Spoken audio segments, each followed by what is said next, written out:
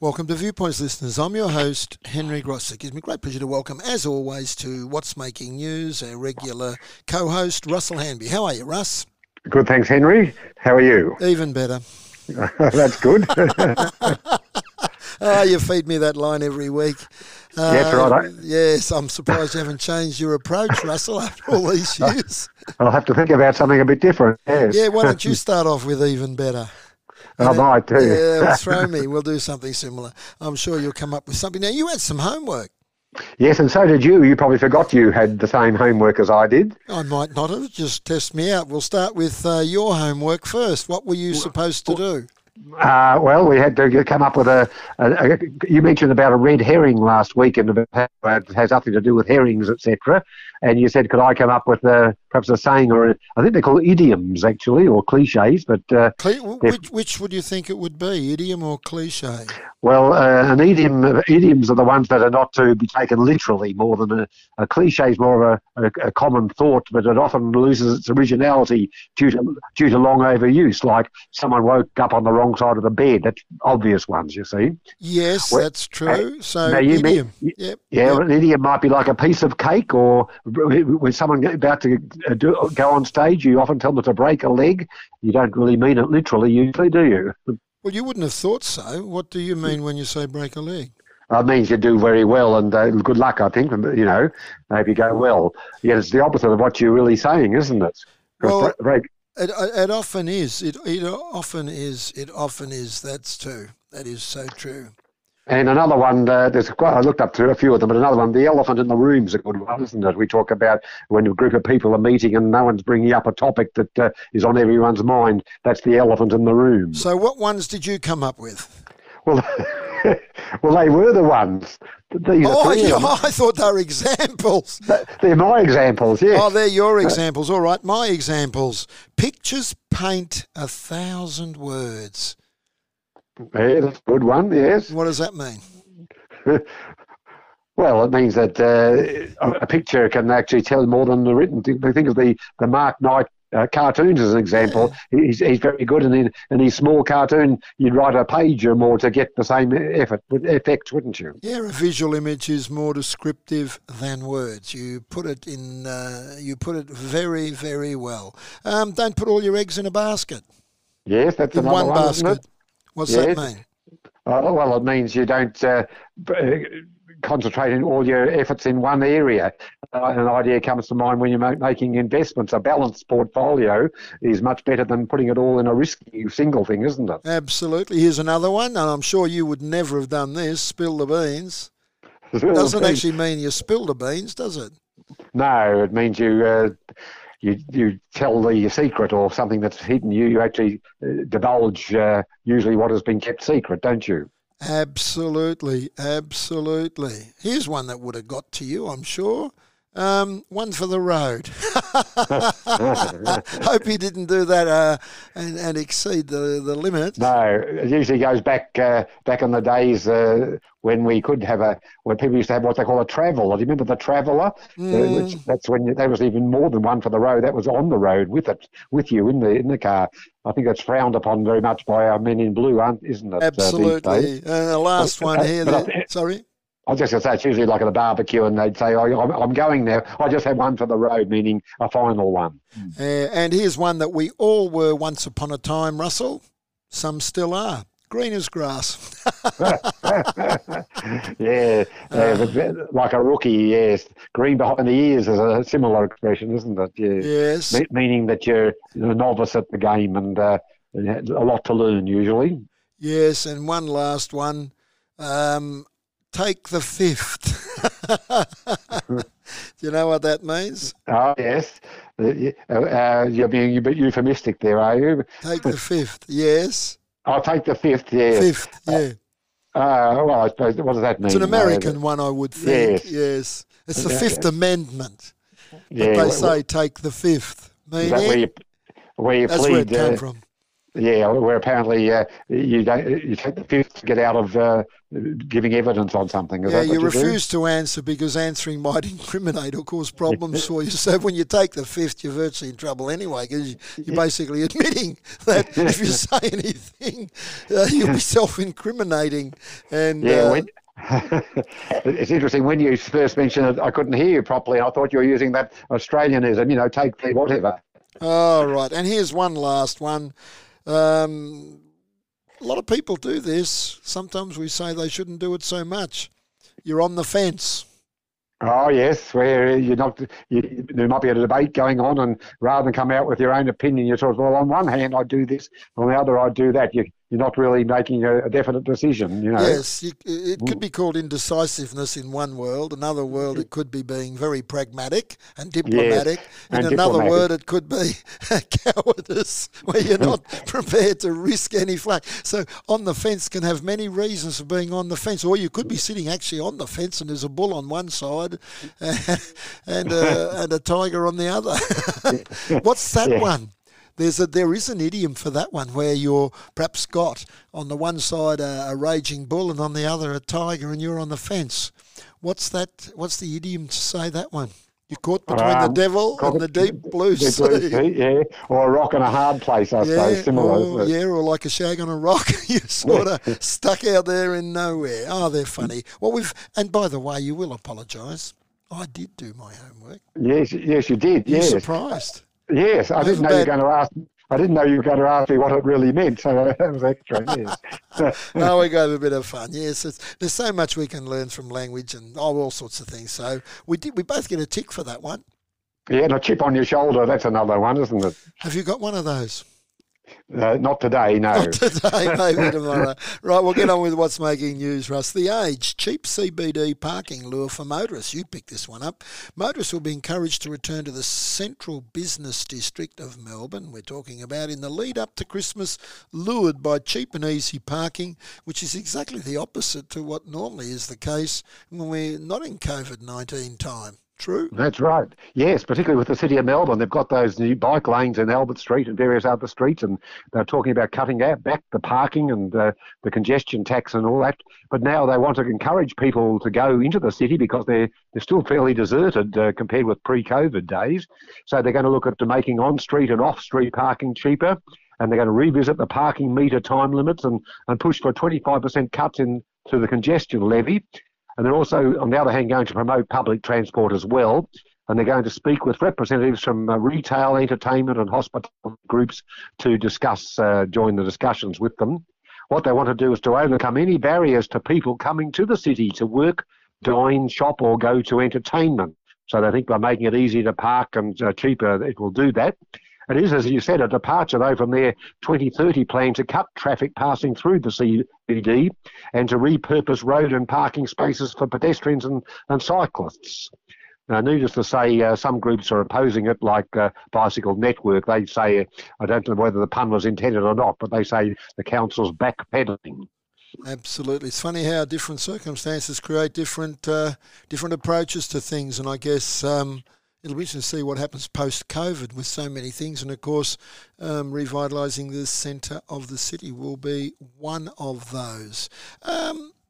While we're talking about these things related to that, Russell, something's happened in South Australia, hasn't it? Yes, it's in a 6-day lockdown. A 6-day lockdown will close much of South Australia as authorities scramble to contain a growing coronavirus cluster. And as we've heard, it's changing now. They had no new cases on yesterday, which is very good. But they were urged originally to cancel non-essential trips to Victoria. Well, there's been an update on that. There's no traffic. They've got a hard border set up for the next 48 hours. No one's to come in from South Australia to Victoria at all, except for medical or freight or a very extreme reason. That'll go for 48 hours. Then on Saturday, they'll have to have permits to come here. And also there'll be mandatory truck testing for people coming into Victoria. Places like Nil and other border places will be set up to test the drivers. So they've got to close borders briefly anyway at the moment. They're hoping that in 6 days' time it'll all be over. So it'll be interesting to see whether this short, sharp attack will work. Absolutely. Well, it's deja vu in some ways, isn't it? We thought we were on top of it, and now it's only a small outbreak, but it's still an outbreak, isn't it? Yes, it is. And there's stronger restrictions than we ever had, actually, for this short time. You can't leave your home for any reason. Except one person can shop only for essential items. There's no outdoor exercise allowed, and schools, pubs, cafes, workplaces, and factories are shut, and weddings and funerals cancelled. So they've really said no one's going anywhere. That's it, and let's hope that works. When you take a short break, Russ, can you hold the line? Yes, certainly. Welcome back to Viewpoints, listeners. I'm your host, Henry Grossack, in the middle of a discussion on what's making news this week with my co-host, Russell Hanby. Welcome back, Russ. Thank you, Henry. Did you hold the line while we were off air? Yes, I did. I didn't hang up on you, so that's all right. It's almost an idiom, isn't it? Hold the line. It is. Yeah, it'd be more a truism when we're, say, on landlines and things. It probably goes back to more, doesn't it? Yes, hold the line, yes. It could also mean other things, holding the line. Could be stay steadfast. Yes, that's right. Don't waver. Keep going with this, the job we're doing. Hold the line. Yeah. Stoicism. Hang in there. That's another one. Hang in there. Oh, is there anything that's not an idiom? I don't know. It's probably easy to find non-idioms, isn't it? Right, the age, Russell. Working from home may block creativity. This is an interesting one. The surge in people working from home could hinder innovation and sparks of creativity vital for business breakthrough. The Productivity Commission has warned as new figures show wages growth falling to its slowest rate on record. Why would that interfere with creativity and innovation? What's the story behind that? Well, what they're saying is that, as we know, major CBD employers have let many of their staff work from home this year, and that's led to a sharp fall in public transport, and workers communicate using technology with each other more now, with Zoom and other things. Now, there are advantages to that. The parents get more flexibility and there's less time commuting, but they come up with a disadvantage. It's difficult, they reckon, for person-to-person exchanges, which lead to innovation and other breakthroughs, like when you're working shoulder to shoulder with someone or a group of people. It's less likely to happen through virtual exchanges. So I suppose there's some merit in that thing, do you think? Well, what's their scientific basis for that? Have they done research on that? I mean, you can claim that, but do they quote any? Have you seen that Productivity Commission report in its entirety? No, not really. It's just a sort of an idea. It's almost like a thought they've come up with, isn't it? Absolutely. Well, you're a mathematical science man. I'm sure you'd like to verify that. That could be your homework for next week, Russell. These Productivity Commission reports are usually very worthy and wordy documents. Somewhere buried in there might be reference to some research that you might like to track down for us, because I don't know. I'm just a skeptic, that's all. What do you reckon? Well, they say someone's come up with the idea that they want more people back at work, and they're also saying that the government-led level for industry self-sufficiency could hold back the recession. This is because of the breakdown of international trade lines we've got at the moment. So, but the main thing is that if you're working from home, you can't sort of come up with these big ideas. Although you could argue you're not. I mean, yes, you've got that face-to-face interaction with people and you converse directly with them spontaneously, but equally you've got more time for uninterrupted reflection, and you could be more creative by having thinking time. I suppose probably depends on... This needs to be researched, Russell. And I know you're eager to get away between now and next week and dust down that Productivity Commission report and find a reference that supports this. You were hoping to get away from homework, weren't you? It's pretty well. It's probably someone's right conjecture more than anything, I think. Oh, but we'd like to verify that, wouldn't we? Yeah. This could be groundbreaking research to stop us from doing remote working. It could be. I mean, there are some jobs where you have to be with people to make stuff, don't you? Like when you invent things. You're not getting out of it. Well. See what you can do. Look, you're one of the best investigative reporters I've come across. Does that butter you up enough? Oh no! Anyway, I'll see how we go. Yeah. See, no, I mean it is actually more seriously, although that's serious. If there's truth in that, it does say something that we'd need to address because we're going to be working more from home, and if that's the case, is there any quantifiable and qualitative evidence around that suggests creativity, and what sort of creativity, because it covers many bases, is enhanced or diminished by either working with people directly or working indirectly with them via the internet? Yeah, you could almost say it's only been a few months, so whether there's enough time to really gauge any longitudinal study of that, isn't there, you know? That was how we started this conversation. Russell, you're quoting me now, sort of. But look, you get your teeth into that one. There's another one. Get your teeth into it. It doesn't mean literally get your teeth into it. That'd have to be an idiom, wouldn't it? Yes, that'd be one. Yeah. Yes. What does get your teeth into it mean as an idiom? Oh, get stuck into it, I suppose. Yeah, or roll up your sleeves and get stuck into it. Yeah. Yeah. Oh, you poor thing. You started here thinking you had a free week, didn't you? Yeah, I thought, with the summer going on, he might be more lenient, but oh well. You know the difference between being a co-host and a lead host, don't you? Yeah, well, I'm starting to realise fast, yes. Now, what's this? This is actually an interesting one, Russell. We were down in Patagonia last Christmas. Fascinating. Tell us all about it. In the Herald Sun it was. Yeah, it's just a so-so story from the Jurassic Age, thanks to a new fossil unearthed in Patagonia.